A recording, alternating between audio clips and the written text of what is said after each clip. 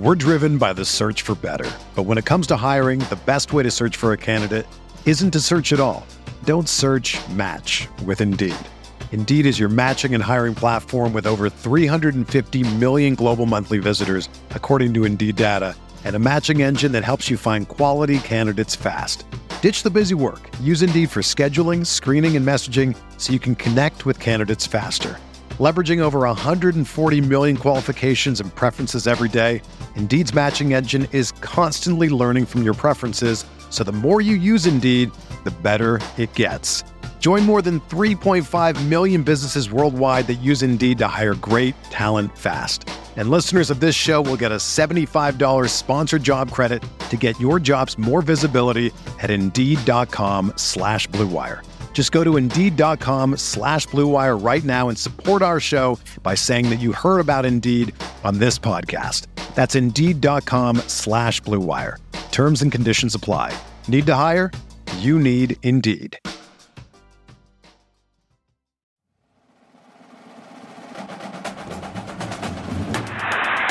out, Rondé, he needs 23. He's across the 40. Open up the history book. Here comes Rondé. What kind of mythical powers does a Sun Devil have? We got to consider that.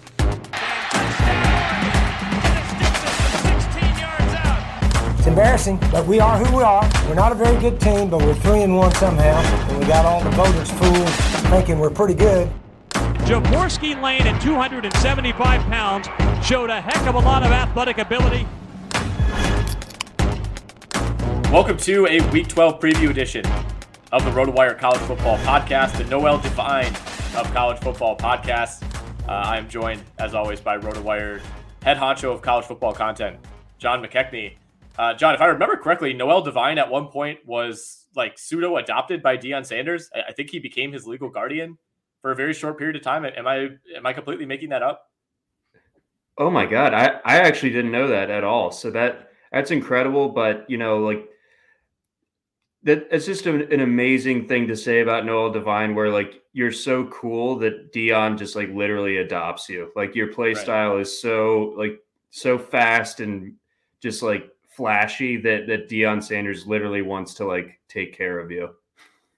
So I'm on his Wikipedia right now. He most recently played for the Edmonton Eskimos. I assume that's a CFL team. Although in 2019, he helped guide the West Virginia Rough Riders of the AAL to the championship that year. He currently owns and operates Divine Speed LLC, a speed training business where he trains young athletes at all levels. So if you were wondering what the highest rated recruit in West Virginia history is up to, there's your answer. Well, if we ever find ourselves in the vicinity of the Divine complex, we got to get in there and, maybe shave our 40s down, under 5.5 seconds or something. The last thing I'll mention here, I'm seeing on his page that he was undrafted, quote, because of his perceived unwillingness to block. I kind of respect that. Like, hey, it's not perceived. I don't want to block. I'm here to score touchdowns, dude. I don't want there to be any confusion. I will not be blocking. It's not in the job description. Let's dive into Week 12 here. We have a few headliner games. As you mentioned to me off air, this is basically just like a collective bye week for the SEC, with a couple of exceptions. Georgia's already finished up its SEC schedule. Is it Charleston Southern this week? Is that correct? It is Charleston Southern. Got offered free tickets this morning. Will not be attending, mostly because, I got to work and whatnot. But, it's going to Athens is fun. You don't have to twist my arm too much, but I don't know if even like free tickets would have been quite enough. That's funny you say that, because I was also offered free tickets to the Wisconsin-Nebraska game on Saturday, and I thought about it for like 30 seconds and was like, I can't really give you a reason why I don't want to go, but I just, I'd rather stay back and watch some of these games on TV. And that's a full day commitment. It's a mid-afternoon game. You're talking, getting home probably 8-9 o'clock. Just really not something I was interested in doing, which mostly, if nothing else, speaks to how washed up we are as fans. Yeah, we are pretty washed. A couple years ago, free tickets, it's like the second that sentence ends, it's like, yes. But Yeah. You talk about the logistics of it. It's like, oh, I gotta drive an hour and a half, or if you stay over, the next day's drive is never very fun. So yeah, no, we're on the other end of our prime as far as that goes. Yeah, good spot to be in though. Let's begin. We'll go game by game. We'll highlight what you should be keeping an eye on this Saturday, and I want to start with I think what's pretty comfortably the game of the week here in Week 12, and that is number 7 Michigan State going to Ohio State, currently ranked number 4 in the CFP rankings. Ohio State, this line, I believe, when we talked on Tuesday, was at 21, so it's come down a little bit, but Ohio State is a 19-point favorite at home. Total in this game currently set at 68.5. Yeah, this one, it's unfortunate that we've finally made it to this week. We've been talking about this matchup, or at least teasing it for quite some time, it feels like. And now that it's here, and it is kind of like that centerpiece game of the week with the SEC context baked in, where, Georgia's got Charleston Southern, and, South Alabama's playing Tennessee. That all, like, there are very few interesting games in the SEC. Ole Miss, they're playing Vanderbilt, so that they're basically playing an FCS team. But I digress. So we're seeing a nearly 3 touchdown spread in a game between two teams that are both in the top 10 and separated by 3 spots in the college football playoff ranking. And I think it speaks to mostly how much of a mismatch the one key facet of this game really boils down to. Like, I think you can comfortably say that Kenneth Walker will get his, and Trevion Henderson will get his, but the problem here, and I think what informs the spread this wide, is Ohio State probably has the most dangerous passing attack in college football when everything's going right, and they do have everyone back now after Garrett Wilson came back.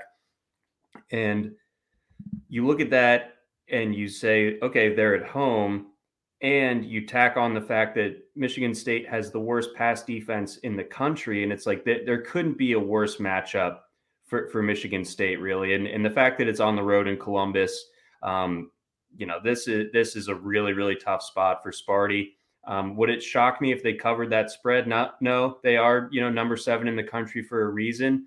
But I do feel like at the end of the day, this is going to be like a pretty comfortable win for Ohio State. Even if Michigan State's able to stay within that number, I don't think that there's going to be much doubt as to who the better team is after even like one quarter. Kind of amazing that this game is so lopsided on paper when, one, you have 2 top 7 teams, and 2, we've been kind of dogging this Heisman race all year, John.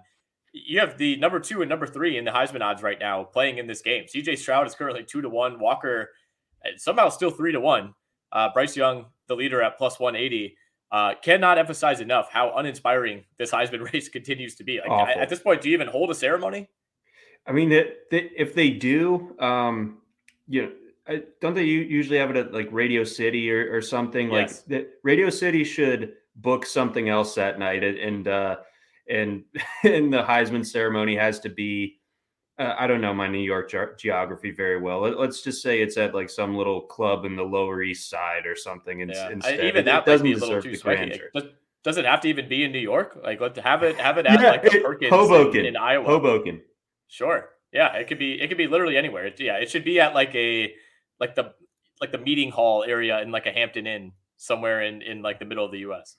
Very, very similar to my grandfather's Hall of Fame induction into his high school's like athletic Hall of Fame. It was some hotel banquet room in like a suburban Philadelphia hotel.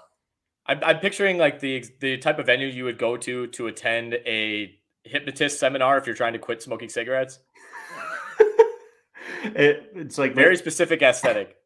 But all right, you guys got to be out of here by 4 because we have a Magic the Gathering tournament at 4:30, and those people are prompt. Yes, exactly.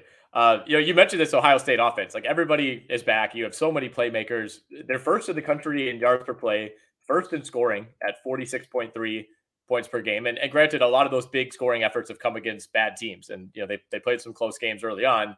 They're first in the country in total yards. Like, in my opinion, pretty easily the best big play team in the country. I think they have like 92. I forget what the number I read, 92, 96 plays this season of 20 or more yards. I mean, that's obscene and not that surprising if you watch the Buckeyes over these last 3 or 4 weeks.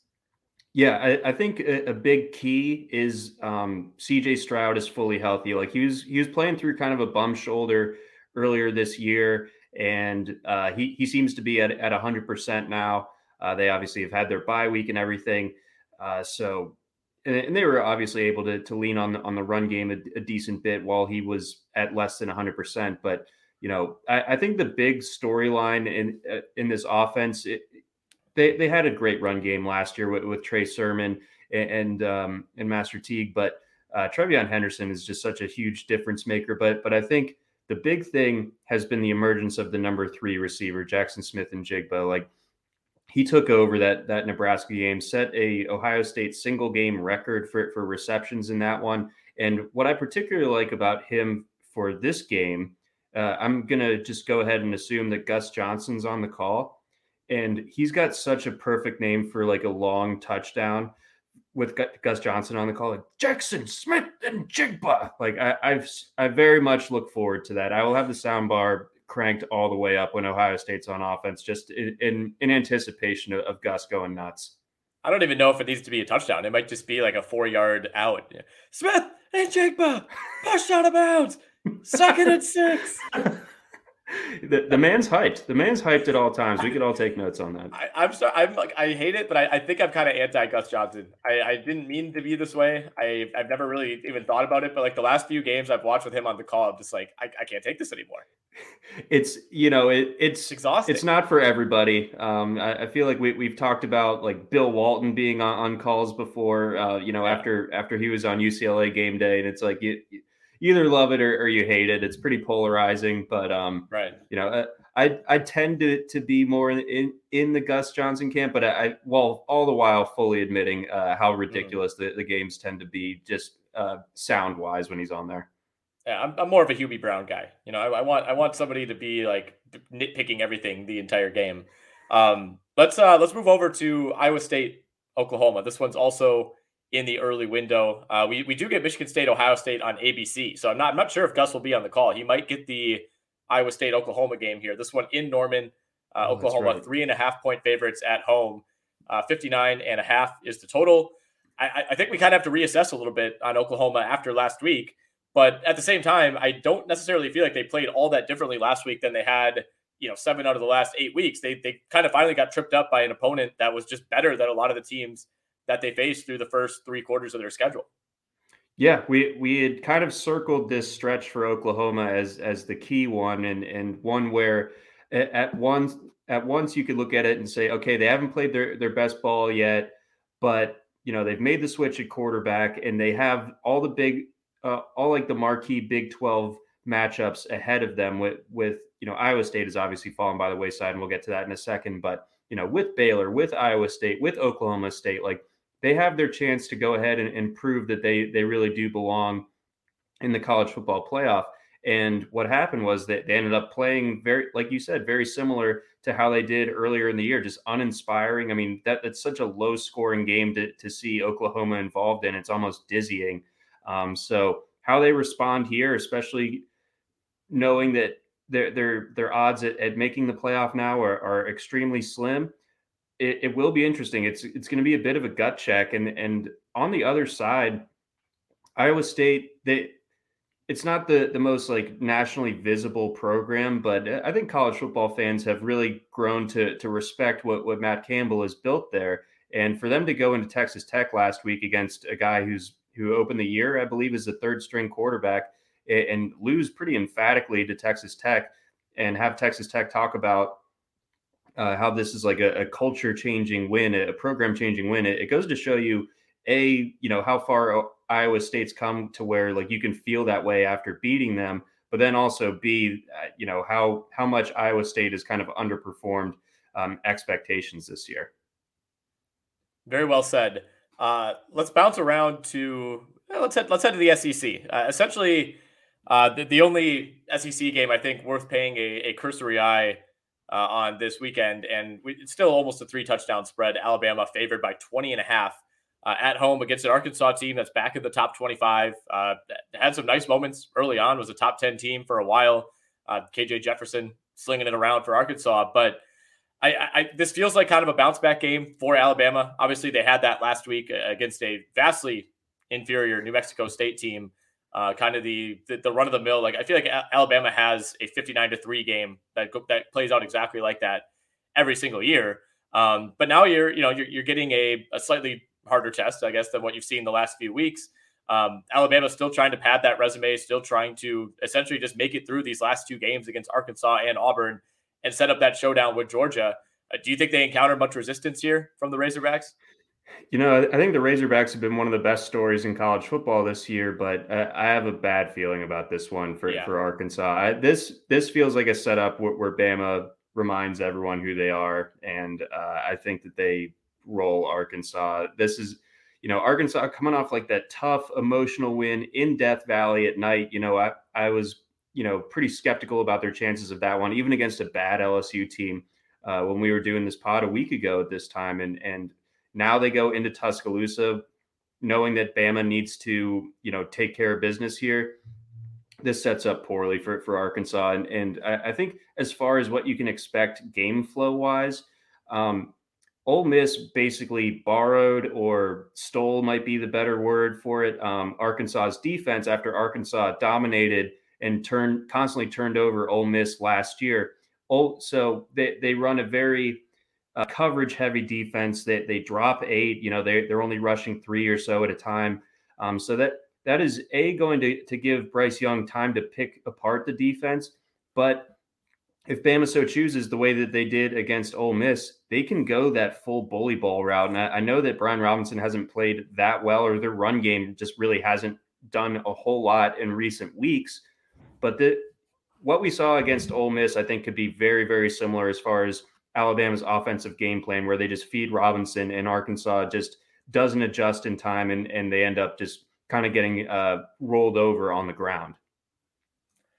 Yeah, it's been a weird season for Brian Robinson and that entire rushing game. I think we have some legitimate questions about just how good that Alabama O-line is. But you mentioned that Ole Miss game. 36 carries, 171 yards, 4 touchdowns in that game. I mean, that looked like a kind of a major breakout performance for him. And one, he hasn't had the workload since then. I mean, that was kind of an exception to get the Ron Dayne 36 carry game. But it just hasn't really looked the same since that game. And of course, they were tripped up, shortly after. Let's go to SMU Cincinnati. This one, the Bearcats 11.5 point favorites at home. Senior day for Cincinnati. It's the last home game ever, we would think, for Desmond Ridder. We know what's at stake here for Cincinnati. You have to keep winning, obviously. And they're still in a position where it doesn't really feel to me like they control their own destiny. So, of course, you need to take care of business here at home. You're at ECU next week, another game that obviously they'll be favored in. But I'm going to ask you the same question that I asked Arkansas, Alabama.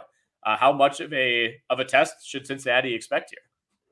I think a pretty significant one. I think on balance, and I need to check back in a little bit closer on Houston now that they've crept their way into the top 25. But I would say that SMU has a pretty legit argument to be the second best team in the American Conference. And it starts with their offense. Their offense is a lot to deal with. It's explosive, it's fast moving, and it's got a lot of impressive pieces within it. Tanner Mordecai has obviously been awesome this year. He's got 37 passing touchdowns. And then you just have a litany of receivers, Danny Gray, Rashee Rice, Reggie Roberson. We saw a breakout last week from Dylan Goffney. We'll see how many of those guys are healthy. I know that they did get a little bit dinged up, but they showed that they have a little bit of depth there as well. And I don't expect SMU to be able to run the ball extremely well on Cincinnati by any means, but they do have 2 very talented running backs in Trey Siggers and now Ulysses Bentley, who's healthy, returned to the field last week against UCF. I think SMU is going to give them all they can hope for. I wouldn't be shocked if SMU wins this game outright. I'm honestly a little bit surprised at how wide this spread is with Cincinnati giving 11.5 here, because I think that they could very well be in trouble. And I think that there's also the element here. I don't know if they just wanted to rest Jerome Ford last week in a game that they thought that they would win against USF. And obviously they took care of business down in Tampa. But if he's not right or simply unavailable, that really changes things for this Cincinnati offense. And I think they're going to have trouble scoring points if Ford is less than 100% here. Yeah, I'm with you that the spread is, I know we try not to curse on the show. It's a little wonky. Isn't it? 11.5 seems like a lot. I mean, it's been a while since Cincinnati really stepped on the throat of an opponent. I think you have to go back to the UCF game. That was a 56-21 victory. I mean, they did stomp all over Temple. But, Navy gave them a run. Tulsa gave them a run a couple weeks ago. Not super impressive wins over Tulane and South Florida, especially from a team that, knows it needs to try to pad that resume as much as it can. And, we're going on a month now of really fairly unimpressive victories. I would take SMU to cover that. I think we see something similar to what we saw in that Tulsa game 2 weeks ago. Let's go to the Big 12. We got a couple games to monitor in that conference. Number 11, Baylor, going on the road at K-State. Kansas State favored by a point in that one. We're expecting a relatively low-scoring game. 50 points is the total there. And then the nightcap on ABC. This is probably the runner-up for game of the week. We got Oregon, Utah. We've been looking forward to this one, I feel like, all season as a potential trip-up game for Oregon.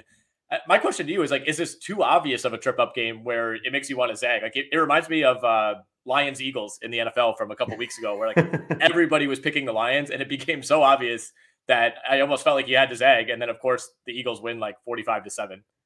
Yeah, I mean, this is a very public line in the sense that, I mean, we've been talking about the potential of Utah beating Oregon for a couple of weeks now, and it was surprising to see the line reflect that inkling when it got released late last weekend. But I think it makes sense. This is a game that's at Utah. Utah coming off a pretty. The scoreboard said it was a close-ish game, closer than it should be against a team like Arizona, but they kind of treated it as a bye week in a sense. Like Tavion Thomas, their running back, could have played, but they opted to rest him, of course.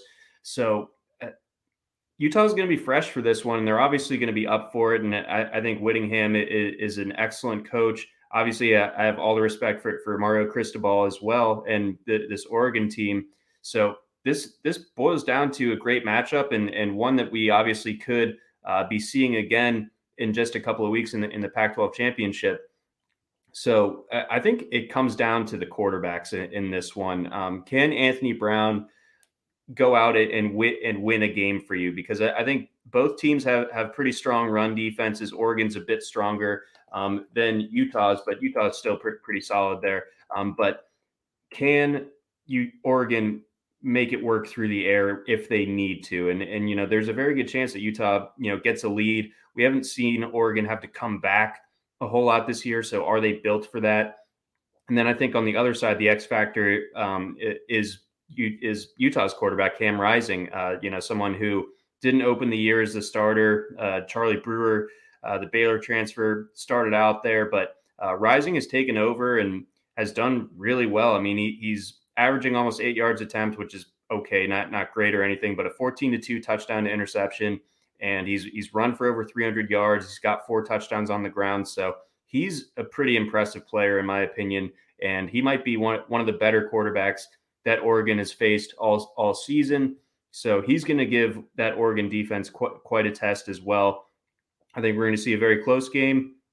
But to answer your initial question, is this too public? Has this swung too far publicly in one direction to where it might be time to zag?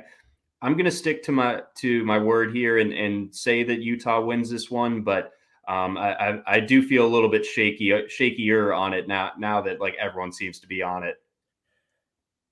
Yeah, well, the line sits at Utah -3, so essentially implied pick 'em at a neutral site. I'm a little surprised maybe it hasn't moved a little more in favor in Utah's direction because everyone's talking about it. But at the same time, I mean, this is the number 3 team in the country in Oregon with obviously a ton on the line. I wouldn't say this would sew anything up by any means because I think Oregon is liable to be tripped up just about any week. And obviously you still have the Pac-12 championship, that they're home for Oregon State to conclude their Pac-12 regular season schedule. But I mean, this feels like to me not the final hurdle, but the biggest hurdle the rest of the way for Oregon.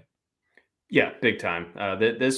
This is a game that I'm sure the committee has had circled as one that they're going to be looking at particularly closely when it comes to Oregon. Yeah. You know, that they probably haven't had this much attention on them since that UCLA game, where they were road dogs, by the way, just about a month ago. So this will be great. I'm very much looking forward to this one. That it'll be a nice little treat in the evening, especially in a week where we're not getting a ton of other like ranked action in the night window.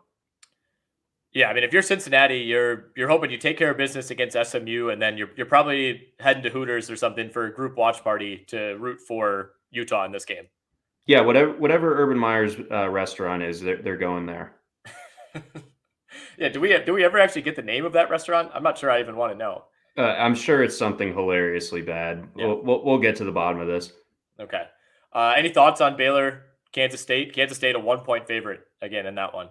Yeah, kind of surprising that that the line sits where it does, but I mean the Little Apple can be a tough place to play, and Deuce Vaughn has been electric over the last month or so. I think by fantasy points scored, he's the number one running back over the last month. You know, just getting it done on the ground and as a pass catcher. So Baylor's going to need to make sure that he's accounted for every single snap. Yeah, Kansas State is just they're so tough that when they play their game, they can beat pretty much anyone just with that like physical style. I still like Baylor to come out here and win. I don't think that they're going to be in a letdown spot necessarily like the line implies. So I do like Baylor to win this one outright, but I could be a donkey on that one. All right, where else do we have to get to in this week? I want to touch on Wisconsin, obviously, but I kind of wanted to carve out like 40 to 50 minutes at the end to discuss that game against Nebraska. I think we could probably stick in or go back, I should say, to the Big 12 here. Oklahoma State, Texas Tech. This is the 7 p.m. Central start. This is the late Fox game in Lubbock. We got Oklahoma State at number 9, kind of on the outside looking into a potential playoff berth, depending on what happens ahead of them. But how much would you say they control their own destiny at this point? I would say a decent bit, as long as Baylor or Oklahoma don't pick up another loss throughout the course of the regular season, and Oklahoma State, runs the table these next 2 weeks, then like they would have a quality opponent to bank a win against in the Big 12 championship. I think we're still going to need some dominoes to fall in order for them to make it. And I would imagine a 1-loss Notre Dame team might get the committee's lean over a 1-loss Oklahoma State, even though they're Big 12 champions. But Oklahoma State on a resume basis, maybe this is because I have some OK State friends on Twitter, and they were all up in arms after the rankings came out on Tuesday night, and doing the blind resume stuff and pointing out that their resume is actually stronger than Ohio State's, that type of thing. So they definitely have that in their pocket, and they've obviously got a chip on their shoulder, not being maybe as high as they think they deserve to be.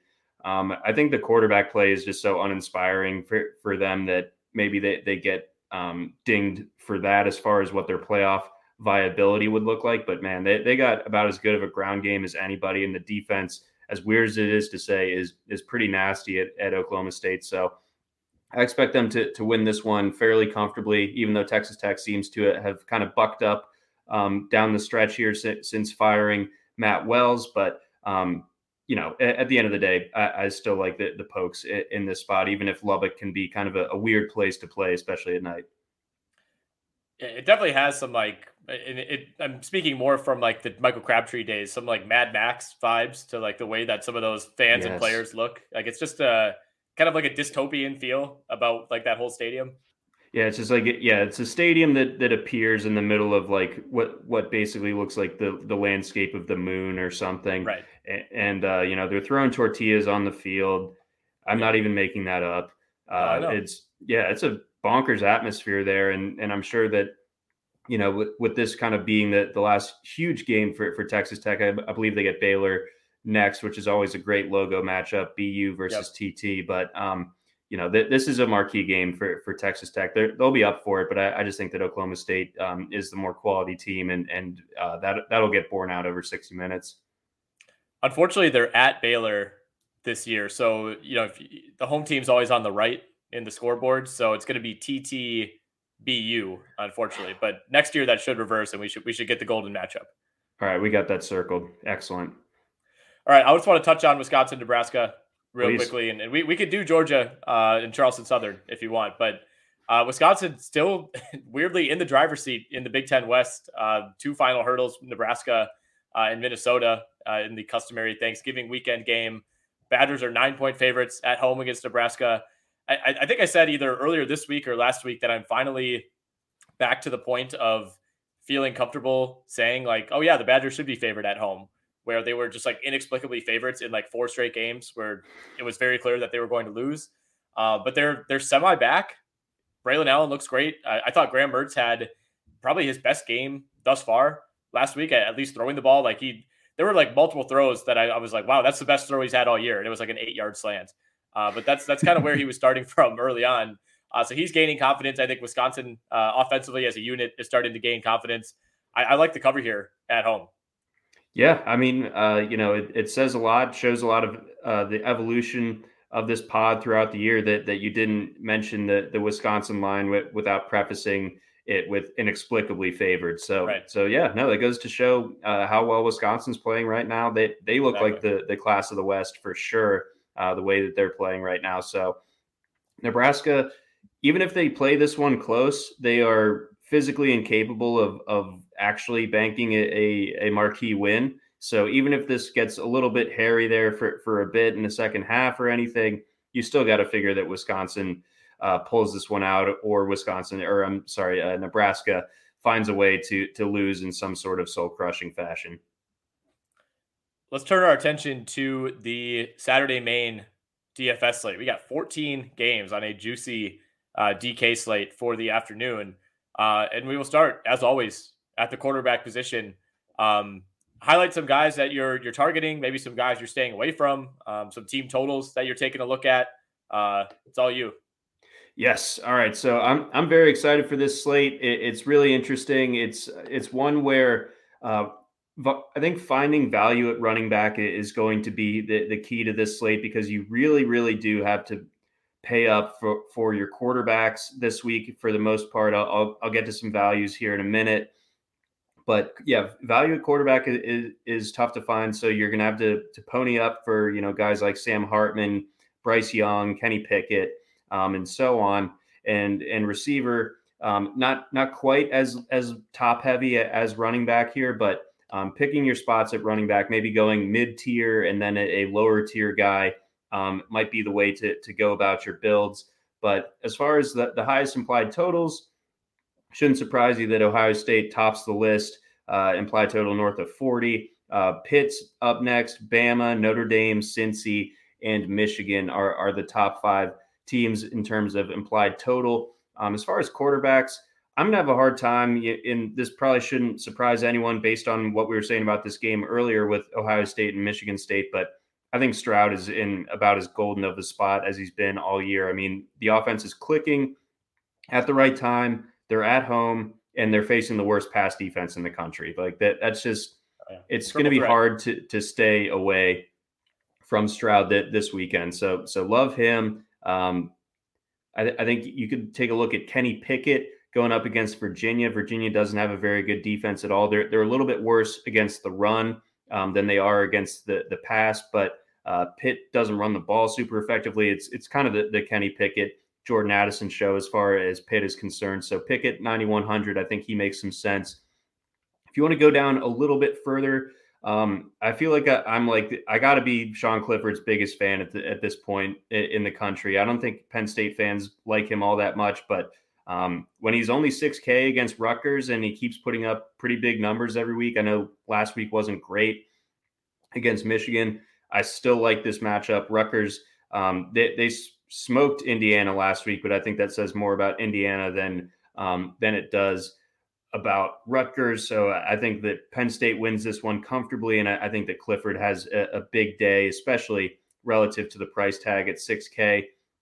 Not so sure about Aiden O'Connell. I can't believe that this hot streak would continue, but he's an option if you want to go a little bit lower. I am interested a little bit in DJU. I mean, he's just 5,900. Wake Forest, not a good defense. This one's at Clemson. Obviously, they don't have Justin Ross for at least this game. But if DJU is throwing it 40 times against Connecticut like he did a week ago, then we could see a pretty decent passing volume from him here on Saturday. So I like him. And then the big kind of, I don't want to say mispriced, but obvious value quarterback this week is Phil Dracovic, 4,500 of Boston College at home going up against Florida State. I think Dracovic, if the price was right, I think he'd be closer to 7K on this slate. But he returned from a wrist injury that required surgery just a couple of Fridays ago, and he's been good. So I'm surprised to see him basically as a min-priced quarterback, but that's going to be kind of a bingo free square. I imagine a lot of lineups are going to have noticed that inefficiency, but even still, getting that kind of return where you're going to see 22, 23 DraftKings points from a guy at 4,500, and you can kind of almost take that to the bank.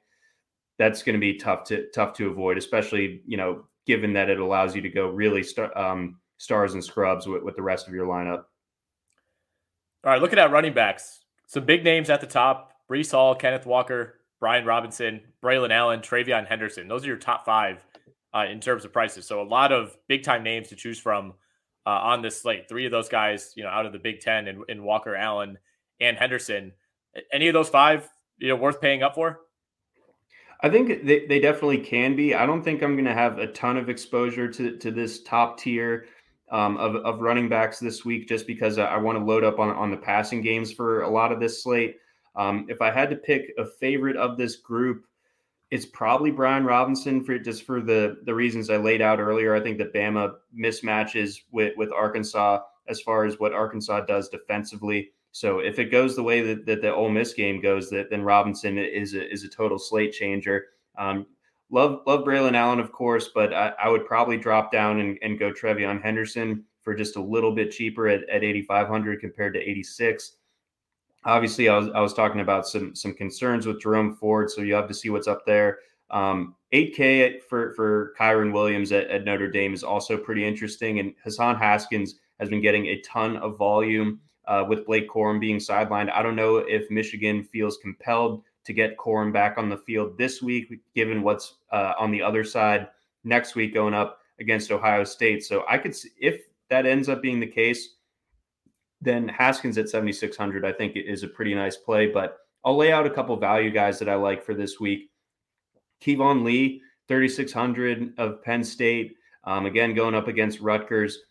He saw his highest carry count of the season, like doubled it basically last week. So he seems to have the trust of the Penn State offense right now. He seems to be their best and healthiest running back, seeing 20 carries a week ago against Michigan. So he's only 3,600. If you need a punt play in the flex or at one of your running back spots, I think you could do a lot worse than him.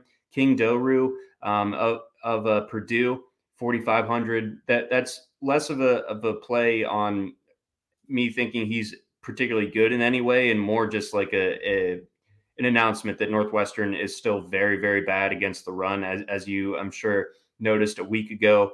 I sure did.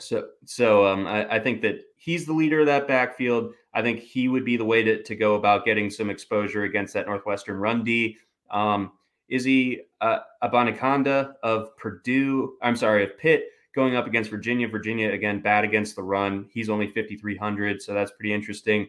A mid-tier guy I like is Letty Brown, going up against Texas. That game will be at home. Texas, you just kind of got to wonder where their head's at this point, coming off of a game like last week. And then Ulysses Bentley, now that he's healthy, 3,800 against Cincy. It's a tough matchup, but if he goes for 15 carries and sees 4 or 5 targets here, I think that he returns a decent amount of value for you at just 3,800.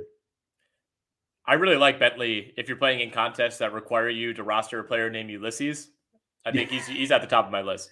Oh yeah, no, he's the guy that like you go to the RotoWire optimizer and you the first thing you do is you hit the lock button next to Ulysses. Yep, exactly. Yeah, if you're in a Ulysses flex league, let's look at receivers. We got 4 guys priced at $8K or above.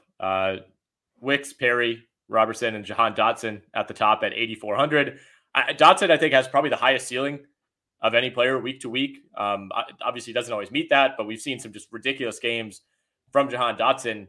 I kind of like David Bell. I mean, I know you can gash Northwestern on the ground. I know we're not expecting a ton of points in this game. The total sits all the way down at 47.5, but I think David Bell comes close to that ceiling that you get with Dotson.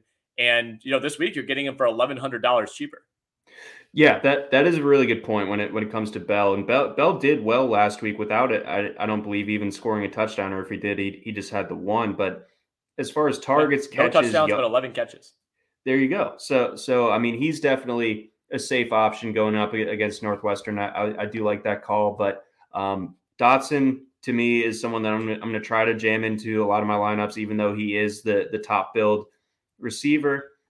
He hasn't had a game with less than 12 targets since week 4, and that was a game when they played Villanova, so they obviously didn't need to pepper him with targets, but he's seen 15 or more targets in each of the last 3 games. I expect that to continue. There really doesn't seem to be that second option that's emerged in that Penn State receiving core. So it's the Dotson show, and I'll pay the price for that at 8,400.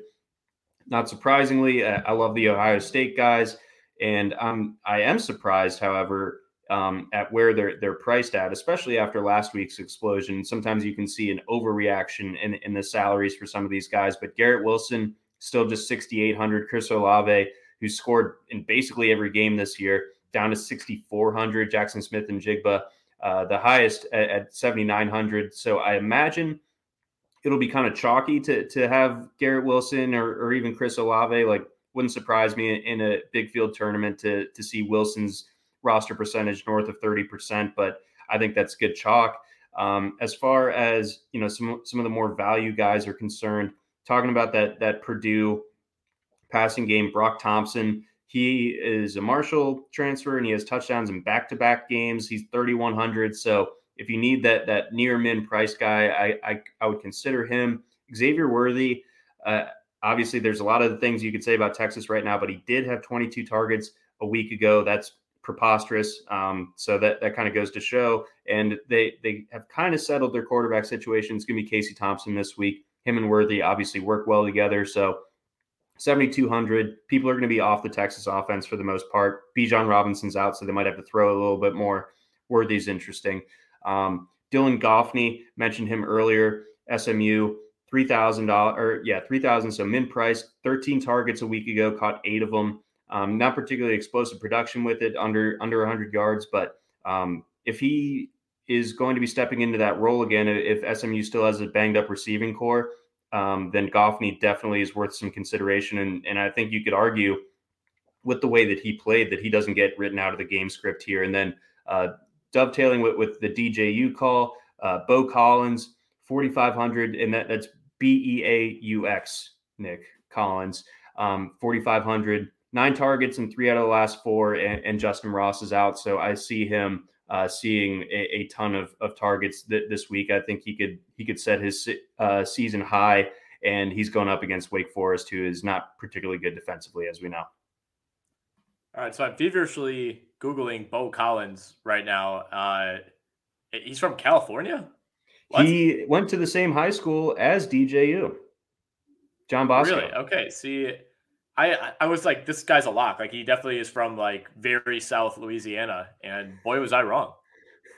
Yeah, I know. I mean, I was kind of shocked by it myself, but yeah, Clemson's recruiting footprint goes far and wide. Yeah, it sure does. This is jarring. I might need a moment. All right, any closing thoughts? I'm currently reading tweets about Antonio Brown using a fake vaccine card. So I'm gonna have some catching up to do in that regard. But any final thoughts on the Week 12 college football slate?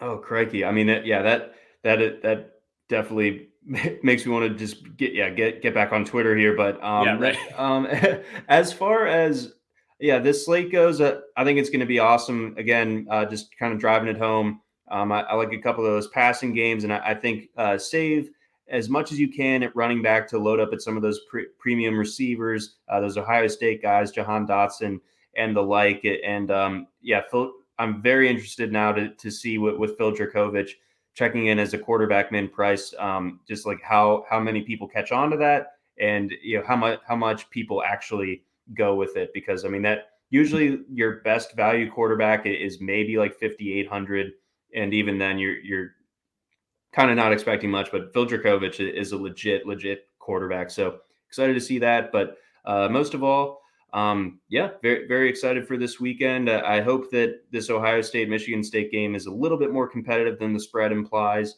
And I'm pumped. This will be another awesome week. I'm very very excited. And do you have any best bets that you were thinking about for this week, Nick? I have a couple lined up. I mean, as I said before, I like Wisconsin to cover those 9 points at home. I kind of like Michigan State to hang around with Ohio State. 19 feels like too much. I think Ohio State wins this game fairly comfortably, but I do like Michigan State to cover 19, even on the road. Those are the two that I've kind of been honing in on. I mean, Alabama, I think, probably wins by more than 3 touchdowns against Arkansas. It feels like they had their one slip up, and it's going to be kind of smooth sailing, I think, for them until that inevitable meeting with Georgia. But hit me with your best bets. So I know I was just gassing up Boston College, but I kind of like Florida State at plus 1.5, going to Boston College. Florida State gutty win over Miami last week, so maybe something starting to cook down in Tallahassee.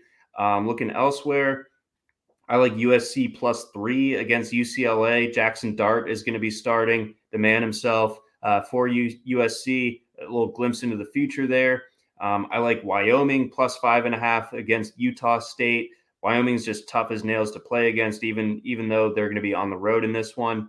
And then I like North Texas minus 10 against Florida International. FIU is just completely falling apart. I don't know if you caught Butch Davis's comments from earlier this week, but it's like, the jerseys are 10 years old. The facilities are falling apart. I'm leaving after this season. See you later. So that could be a team that is just in bad shape heading into Denton. Yeah, they might be on FCS watch pretty soon here. Yeah, I wouldn't be shocked. I mean, with all this realignment, I mean, Conference USA right now is about as low as it gets, and FIU is kind of bottom of the barrel there. Yeah, I don't know that Conference USA will ever recapture the 2007 to 2009 glory years. No, those days are long behind us, sir. They sure are. All right, man. Enjoy the pseudo bye week for Georgia. Hopefully it'll be smooth sailing for Wisconsin as well. I have no weddings on the calendar this week. I will finally be able to sit back, relax, throw on both TVs, have multiple games going. I won't be scrambling to, stream games while I'm hiding out in the bathroom at these events. Very much looking forward to it. I'm very pleased for you. I mean, it's been a hell of a wedding season for you, and you've earned this.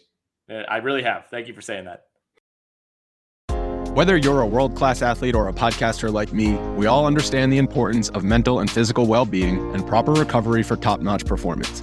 That's why I'm excited that Unified Healing is sponsoring podcasts on the Blue Wire Network. Unified Healing is a new and super innovative global network of wellness centers powered by Energy Enhancement System, or EE System. If you haven't heard of the EE System yet, then you'll want to listen up. This technology promotes wellness, deep relaxation, purification, and rejuvenation. Wherever you are across the globe, access to a center is easy and affordable. Interested in experiencing the EE System technology for yourself? Go to unifiedhealing.com/bluewire to learn more and find a center near you. That's unified, UNIFYD, healing.com/bluewire. No material or testimonials on the Unified Healing website are intended to be viewed as medical advice or a substitute for professional medical advice, diagnosis, or treatment. Always seek the advice of your physician or other qualified healthcare provider with any questions you may have regarding a medical condition or treatment and before undertaking a new healthcare regimen, including EE System.